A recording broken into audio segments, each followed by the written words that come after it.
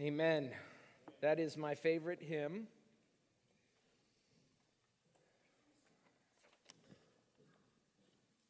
It's a beautiful, beautiful day of music. Revelation song is my favorite praise song. Virginia, it was lovely to hear you sing. It's been a long time. It was lovely to hear it. I know that the church was blessed. If you have your Bibles, turn in them to 2 Chronicles 26, and look with me at verse 1.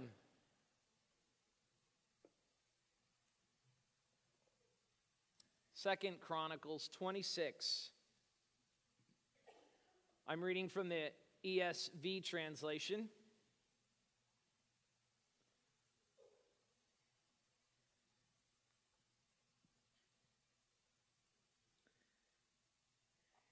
And all the people of Judah took Uzziah, who was 16 years old, and made him king instead of his father, Amaziah. He built Elath and restored it to Judah after the king slept with his fathers. That is to say, his father died. The king died.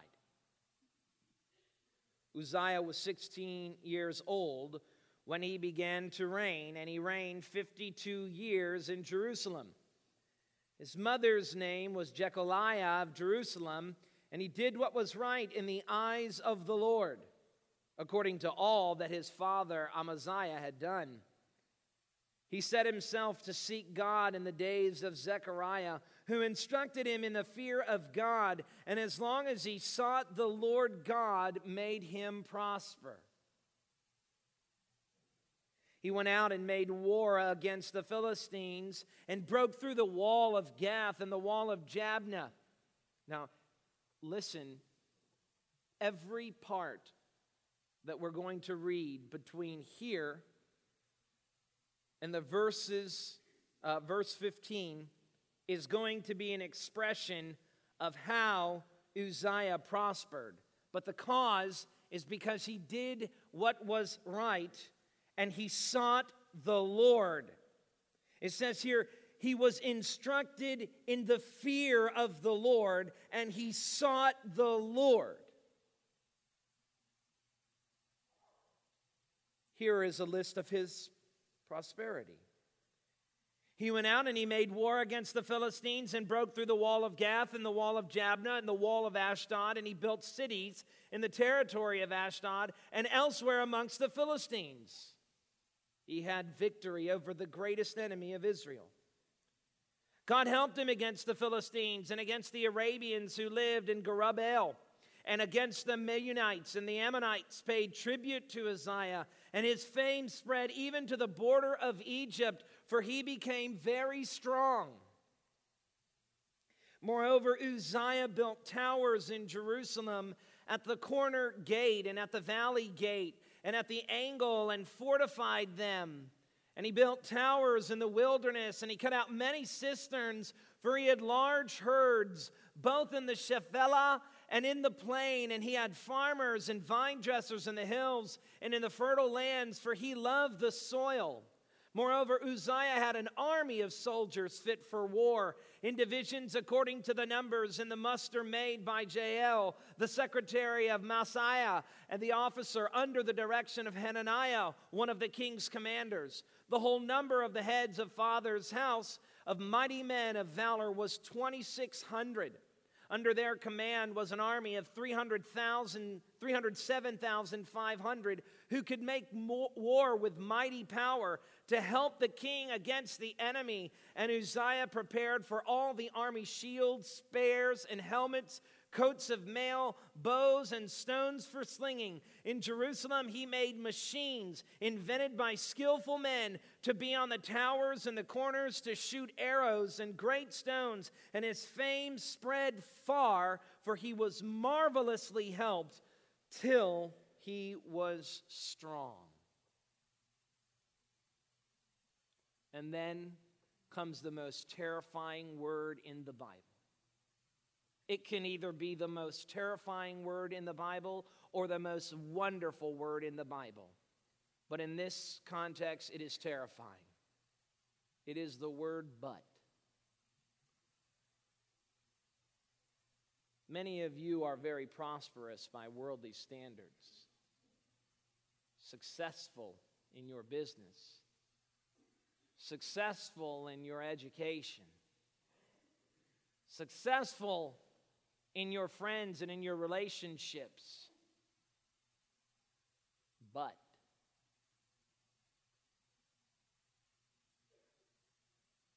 when he was strong, he grew proud to his destruction. For he was unfaithful to the Lord, to the Lord his God, and entered the temple of the Lord to burn incense on the altar of incense. Uzziah lost sight of how he got to where he got, how he arrived at this place of prosperity and success. He looked back at all the things he did, and just like everyone else in the world who experiences success, they go back and look at it and say, look at what my hand has done. And they become proud, so proud that they begin to even dictate how worship of God will be done. But Azariah the priest went in after him with 80 priests of the Lord who were men of valor. And they withstood King Uzziah and said to him, "It is not for you, Uzziah, to burn incense to the Lord, but for the priests, the sons of Aaron, who are consecrated to burn incense. Go out of the sanctuary, for you have done wrong, and it will bring you no honor from the Lord God." Then Uzziah was angry. That's what happens when men, especially successful men, are confronted with their sin. They become angry.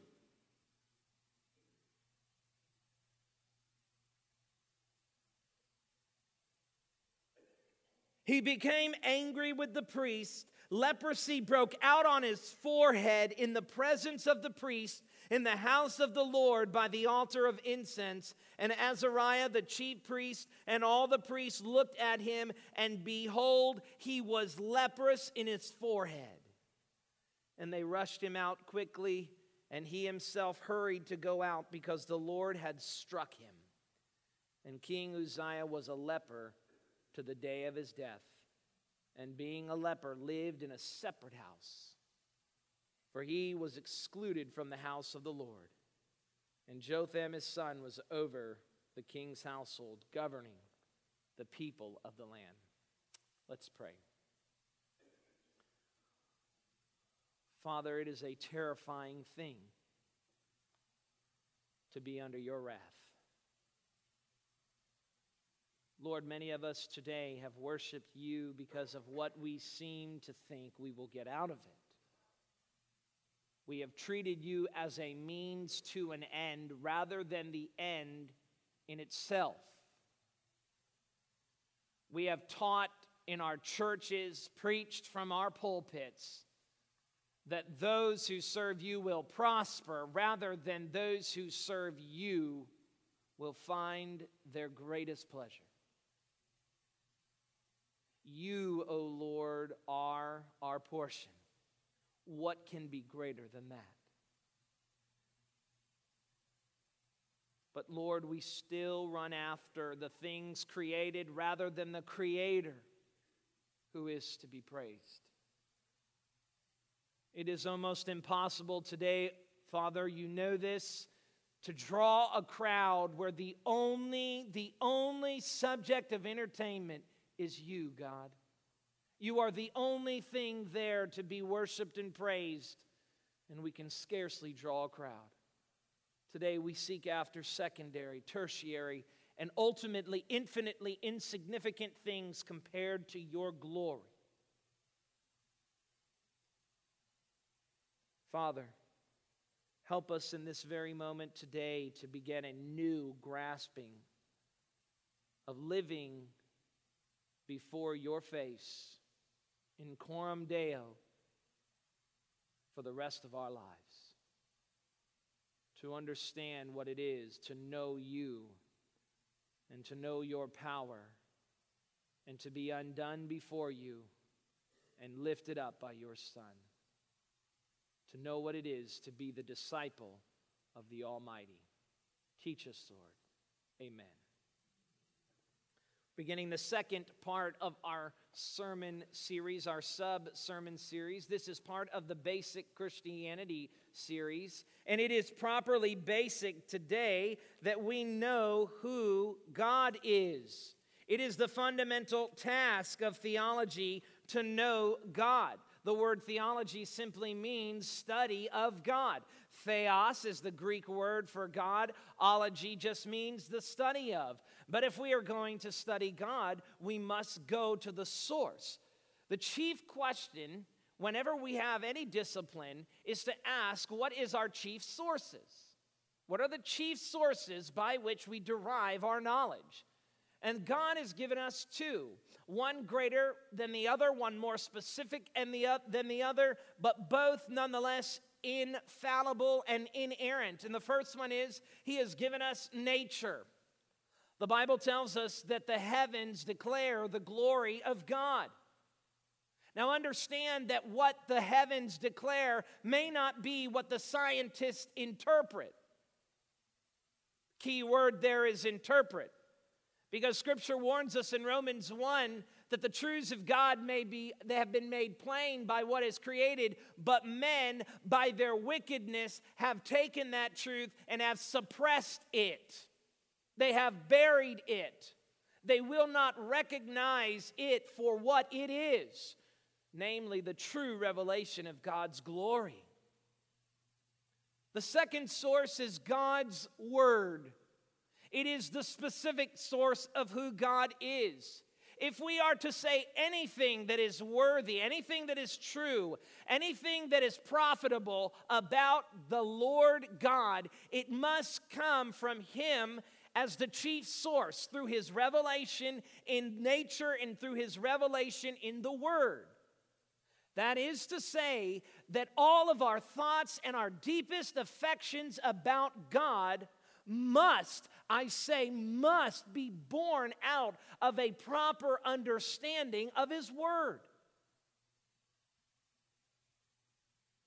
Men love to try and worship God and define God on their own terms. This is exactly what Uzziah did.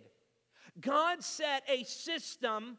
He had set in place the stipulations and the sanctions for worshiping Him. And the only people in the temple who were permitted to enter into that tabernacle and into the temple to offer sacrifices to the Lord and to offer incense, a specific incense, mind you, to offer that to the Lord were the sons of Aaron, the Levites.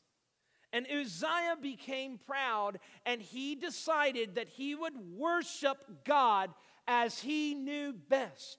And there is in God's economy no greater sin that will cast you away from Him than to try and define Him and worship Him all on your own.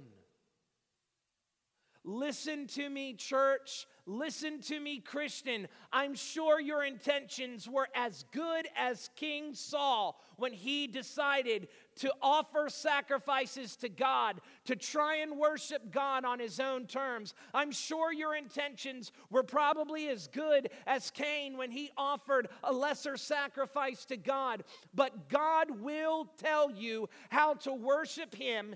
You will listen and He will speak, or you will not have the Lord. The Lord will be worshiped on His own terms.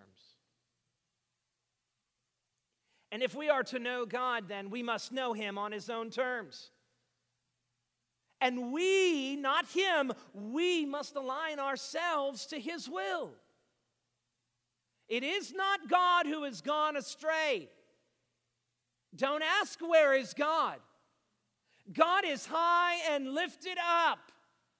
He sits on a throne and He reigns over heaven, over all things. God is not gone. You are the rebel.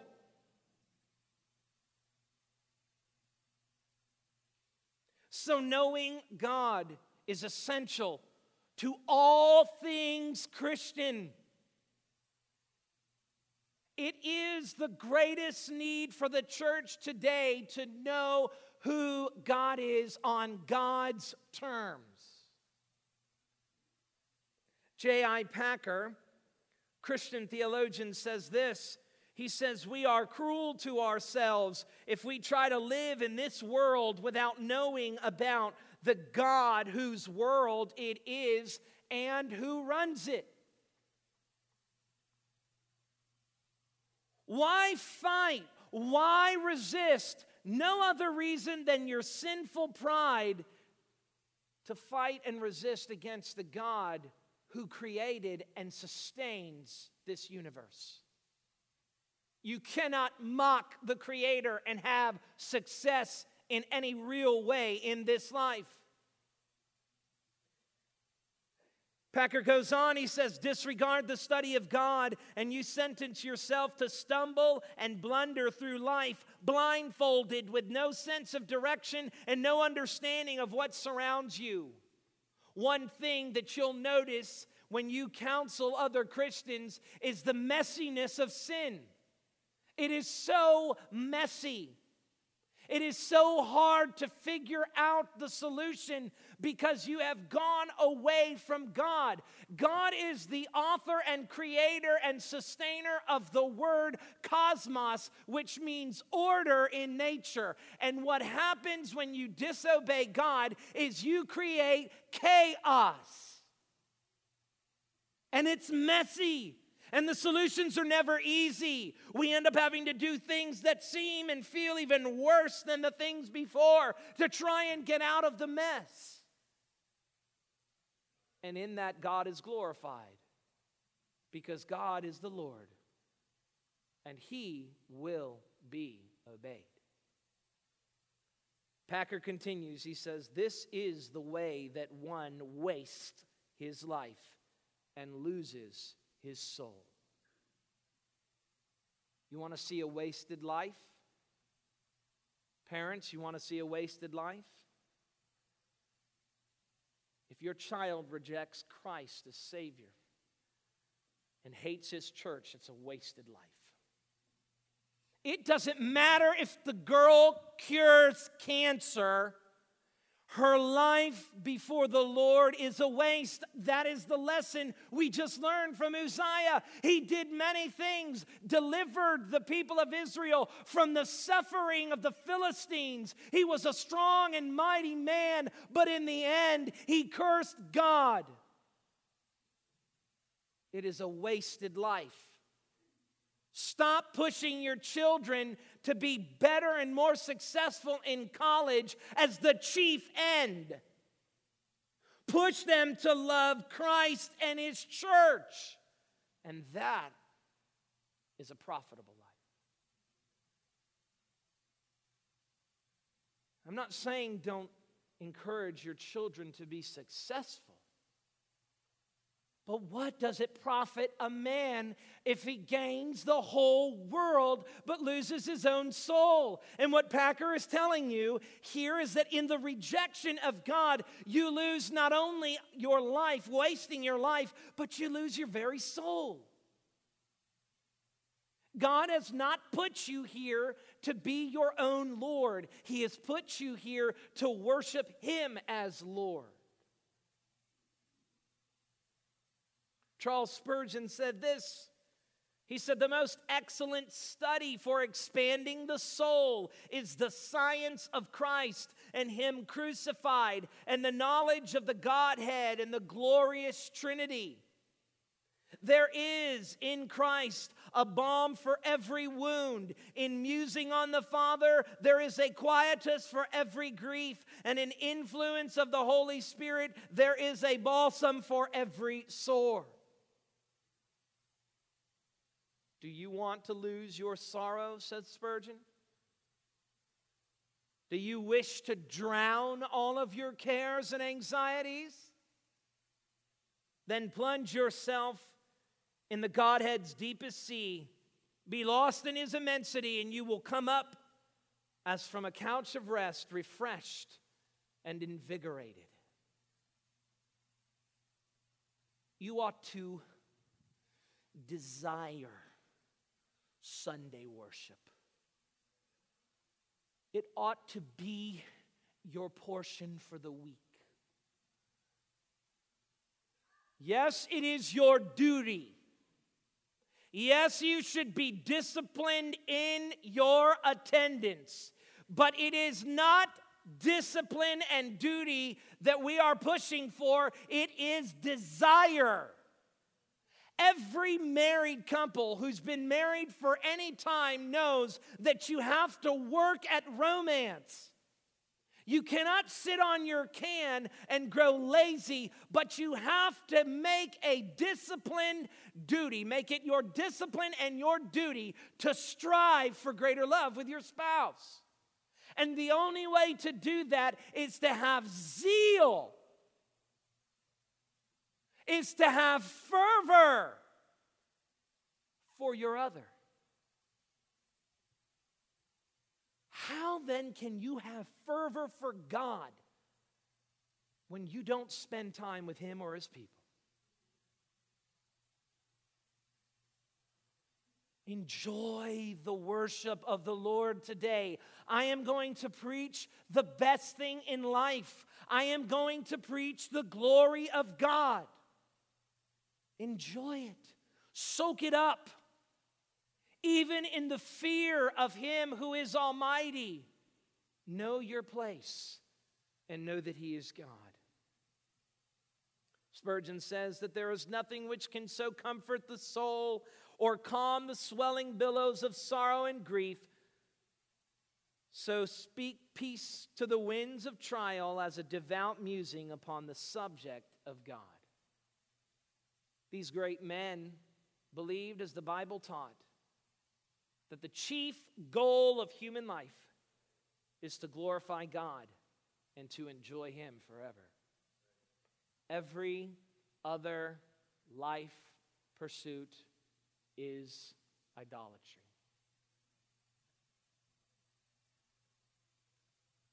If you're running after anything other than God, you are running after an idol.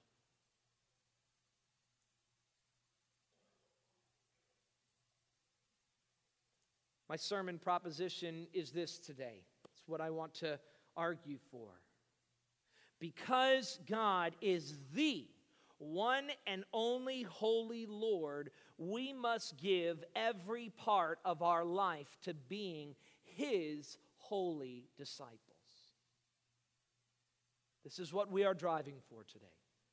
Because God is the one and only holy Lord, we must give every part of our life to being His holy disciples.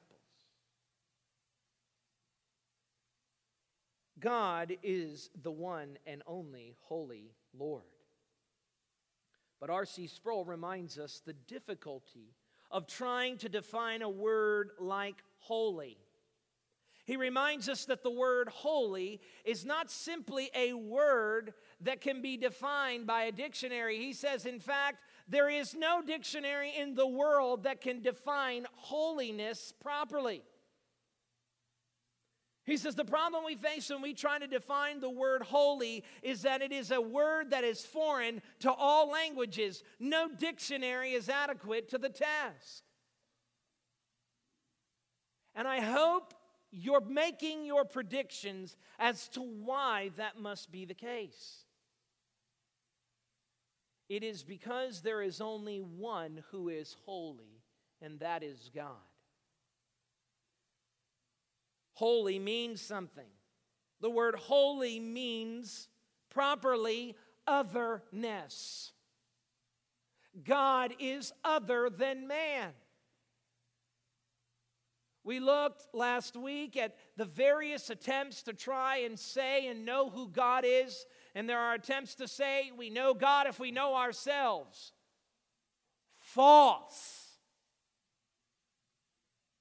I've heard atheists say, one atheist philosopher said, had men been made cows, the deities would have been cows.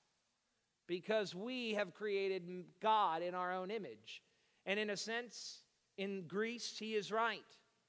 In many pagan places, man, though the created thing, is the deity. But this is why God will not be worshiped with graven images. Because the moment you begin to engrave anything of God, you have depicted him falsely. Because he is other. He is not a created thing. He is other.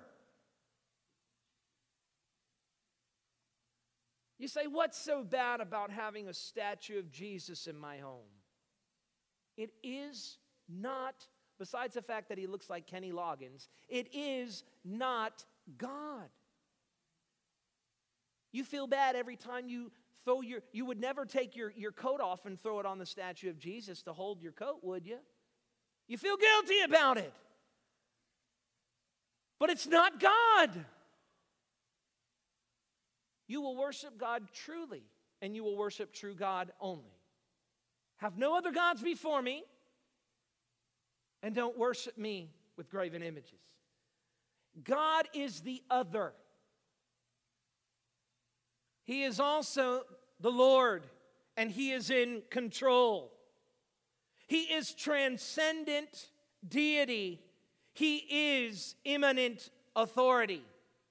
These two words some theologians refer to as God's transcendence and his immanence.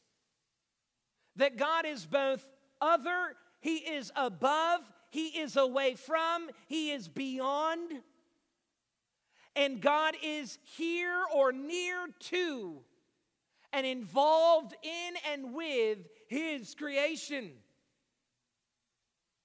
So that God is transcendent, other, deity, and he is the Lord, control, authority over all things.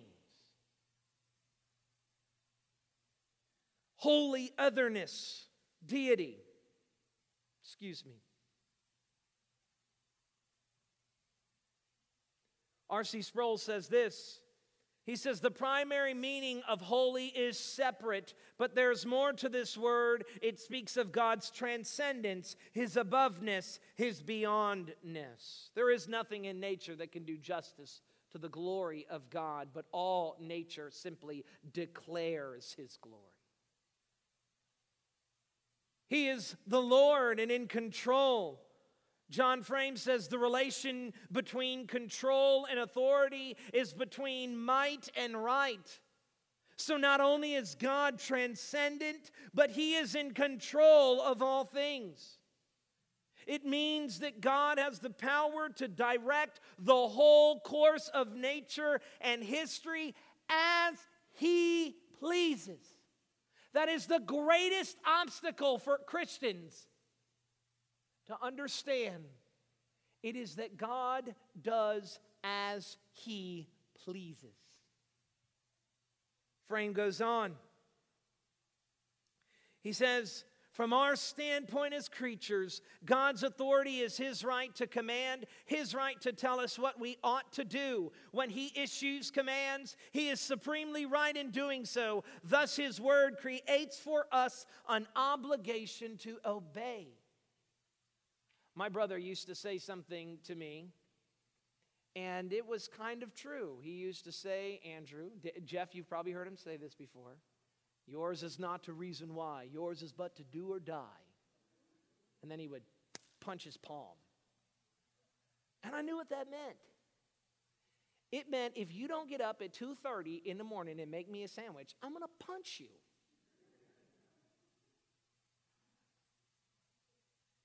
My brother and I have a great relationship, by the way. That's what happens when you beat the snot out of each other. By the way, that was an unfair fight. He was so much bigger than me, so much older than me. David, if you're listening, you know that every time we fought, I gave you the black eye. Anyway, back to the Lord as I glorify myself. Isaiah teaches us a valuable lesson. Go to Isaiah 6 very quickly, very quickly.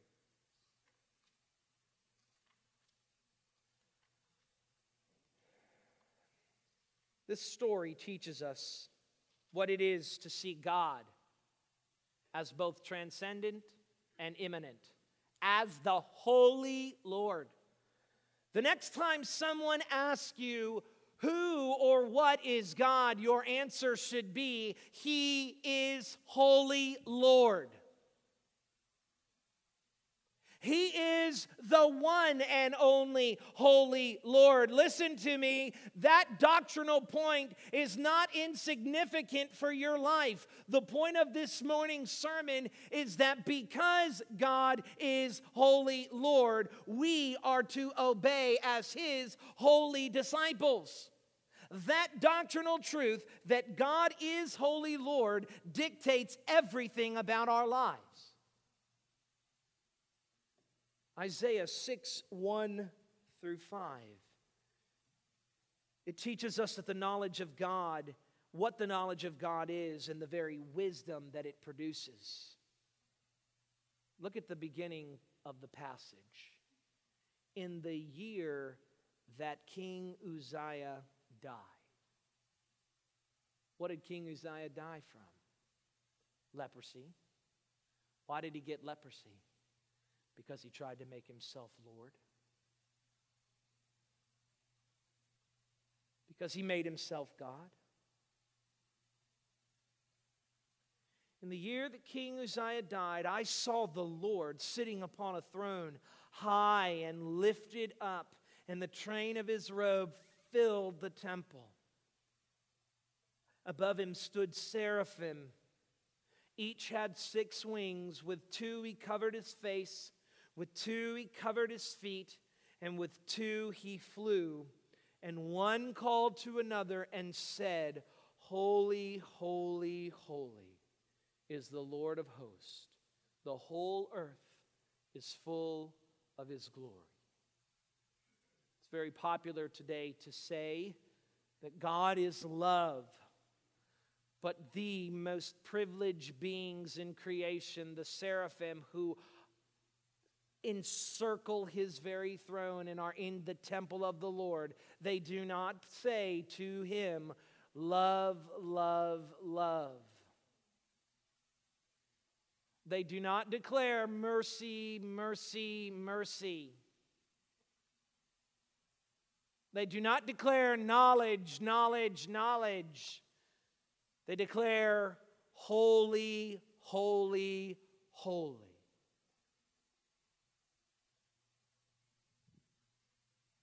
What does this passage teach us? The first thing it teaches is that kings will die and nations will fall, but God reigns forever and ever. Uzziah was the king of Israel. He died, but God reigns. Presidents are going to come and go. They're going to come every 8 years, but our God reigns. Stop hitching your wagon to the next political candidate to be the Lord of your problems. He or she will never be the Lord. They are not holy, holy, holy. And so while kingdoms will come and go, and yes, even America will find its own end, but our God reigns.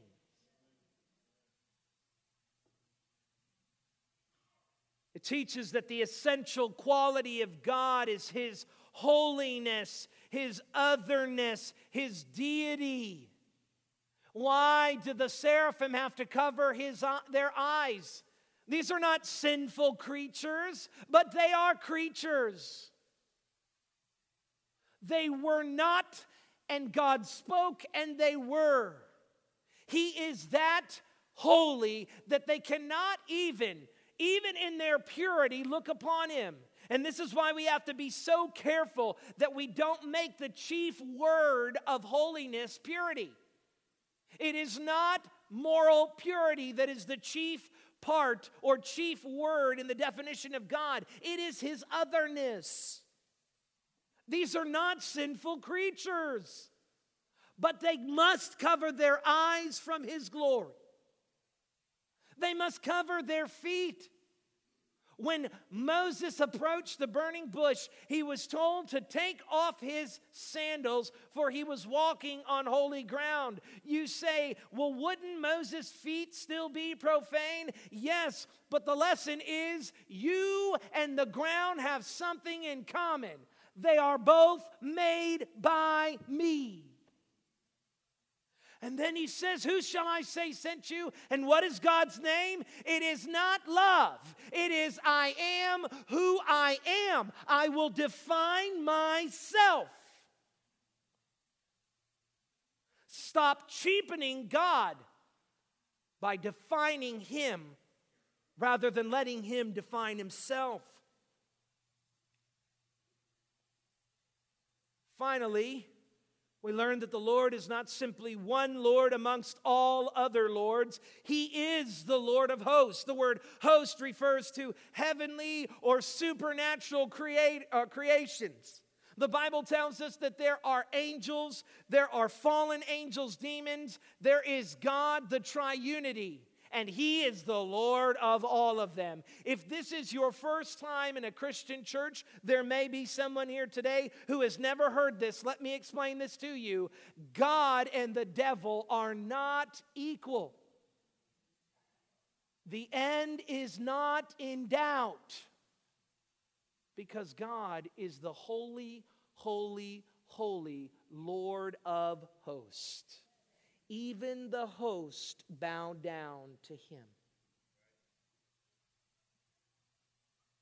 Then the Bible says, and the foundations of the threshold shook at the voice of Him who called, and the house was filled with smoke. And I said, woe is me, for I am lost, for I am a man of unclean lips, and I dwell in the midst of a people of unclean lips. For my eyes have seen the King, the Lord of hosts. You want to know why the church is dying today? Because God's voice isn't speaking in the temple. When God's voice speaks in the temple, the thresholds will shake. You ought to be afraid of the Lord Almighty. The reason why we're not afraid of the Lord Almighty is because we have preached a false God, a God who is nothing greater than a genie, who is here to grant you each and every wish. But that is not the God of the Bible. When He speaks, the foundations will shake. We will declare in the presence of God, woe, for I am undone. The greatest sermon ever preached on American soil was Jonathan Edwards' sermon, Sinners in the Hand of an Angry God. And as he preached God in His wrath, yes, I say wrath. Today we talk about, are you one of those, people ask me, are you one of those fire and brimstone preachers? And I know what they mean because I've driven through East Tennessee before, and I know what it is to hear the AM radio stations. But I'll tell you this, while I'm not a fire and brimstone preacher, because fire and brimstone is not the point of every page, let me tell you, there is still fire and brimstone. Some of you have put on safety masks to guard yourself from the stench of the rotting flesh of hell, but hell is real. And when Edwards was preaching that sermon, people were coming up to the stage in the middle of the sermon and begging him to stop preaching.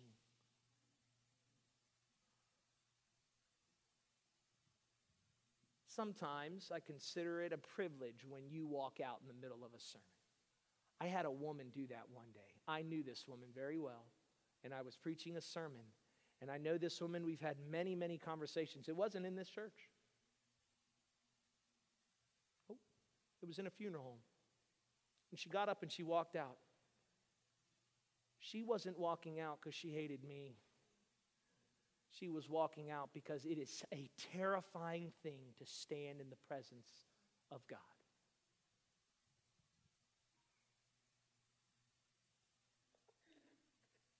The Word of God is a terrifying thing. The foundations of the threshold shook at the voice of him who called, and the house was filled with smoke. And Isaiah said, "Woe is me, I am lost. I'm a man of unclean lips, and I dwell in the midst of a people of unclean lips, for my eyes have seen the King, the Lord of hosts."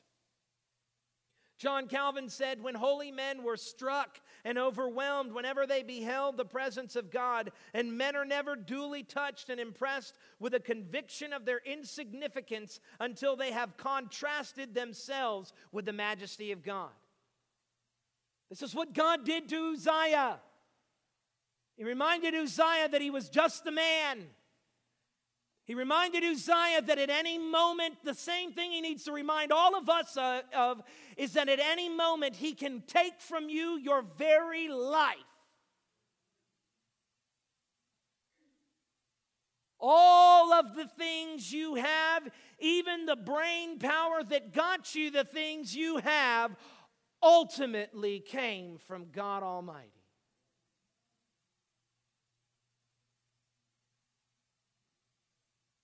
To stand in the presence of God is a most terrifying thing. Michael Horton said this. He said, "God's majesty is not benign, but a direct beatific vision of God in His glory is more likely a glimpse of hell rather than of heaven, of judgment rather than of grace." Hell, listen, even hell declares the glory of God. Do you think fire is not God's creation? Do you think darkness is not God's creation? Do you think there is anything or any place in all of the universe and in all of the realities that God does not get to say, "I own that"? If you don't know that, you don't know God.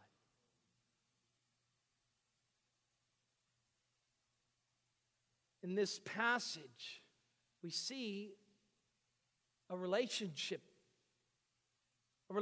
between knowledge and wisdom. That when God reveals His holiness, we recognize our sinfulness. Why aren't people coming to Christ today? Because preachers aren't preaching the glory of God.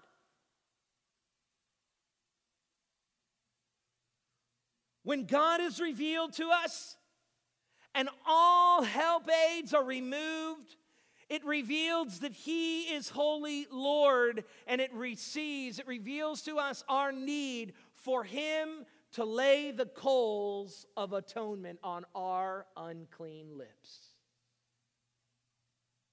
Men don't cry out to Jesus today because they don't know the terror of a holy Lord.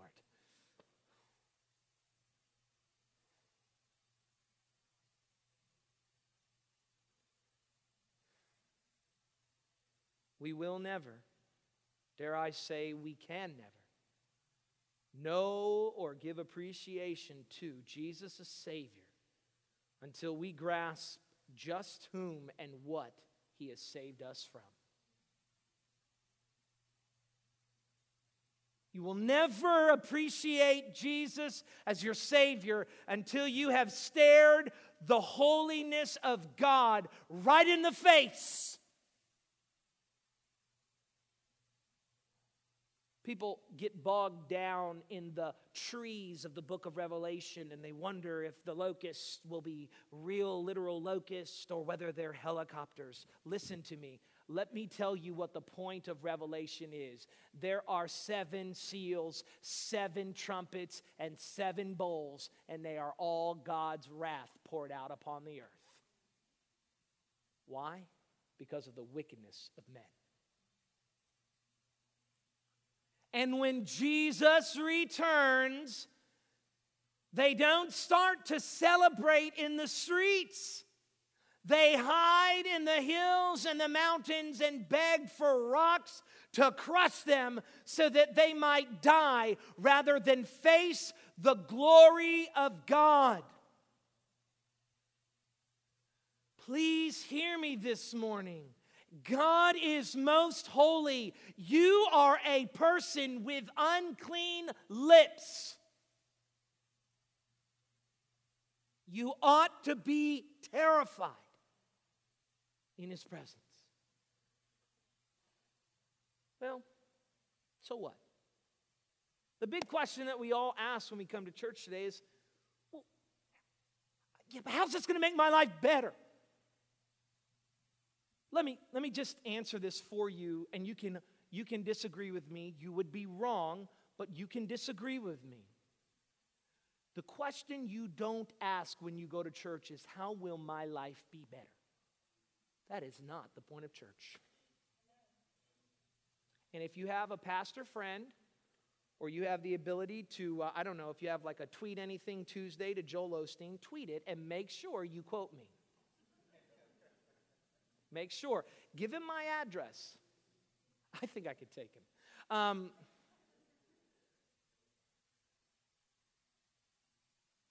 It's not how this is going to make you better. It's not the point. A lot of things will make you better. Finally, taking your health seriously will make you better. Turning Netflix off and opening up a book and studying for final exams will make you a better person. Probably. Taking your money and giving it to charity will make you better.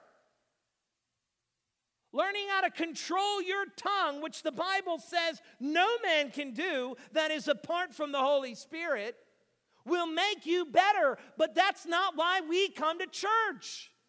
We come to church to stare the glory of God in His eyes so that we might fall to our faces and declare our need for His atonement. So what? How will this make my life better? Says the average Christian churchgoer today. And he looks just like that.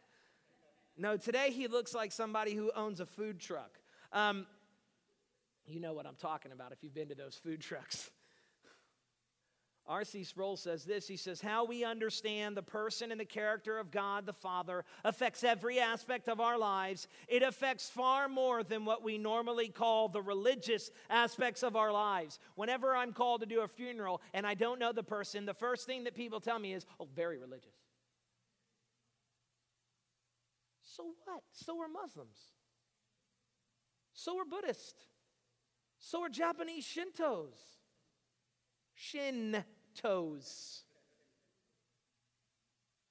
So what? So is your uncle who smokes a lot of weed and thinks that he's deep and philosophical. He's very religious. What does it have to do with whether or not a person is saved and their sins atoned for? God gives us so much more than just that we are religious. If God is the creator of the entire universe, which we learned He is, then it must follow that He is the Lord of the whole universe, which we learned He is. No part of this world is outside of His lordship. Are not two sparrows sold for a penny, and not one of them falls to the ground without your heavenly Father, apart from your heavenly Father? The very numbers of your head, hairs of your head are numbered on by your Lord. Now, some of you, He doesn't have a hard job to do, but for those of you, I'm looking at you, Italians, for those of you who have hair, the Lord knows every one of them. Sproul says, that means that no part of my life is outside of His lordship. Oh, if you can grasp anything today, grasp this. Your schedule, your job, your health, your marriage, your children, your finances, none of it do you get to say, that belongs entirely to me. It belongs to the Lord. Not even your Facebook posts belong to you. They belong. What? I hear laughter. There's a reason why I don't have them. Because I say a lot of dumb things. I say a lot of dumb things. But guess what? My things aren't published and yours are.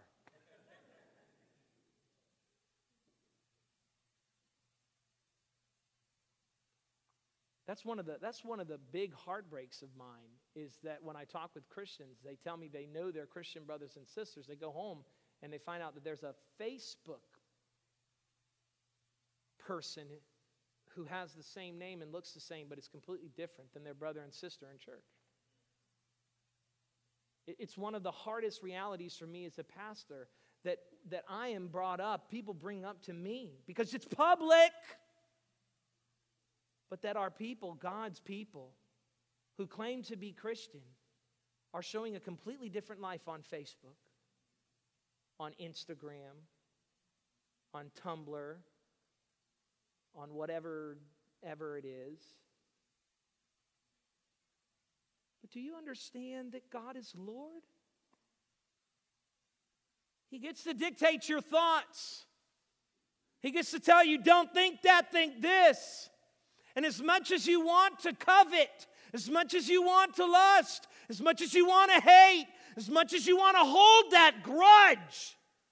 Oh God, I know people who hold grudges and they will not let it go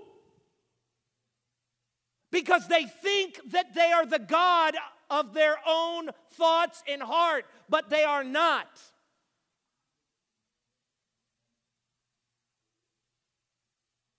Grasp today that God is the Lord, and if you stand in disobedience to Him, you stand under His wrath. How will my life be better? Paul tells us in Romans 12 how our life will be better.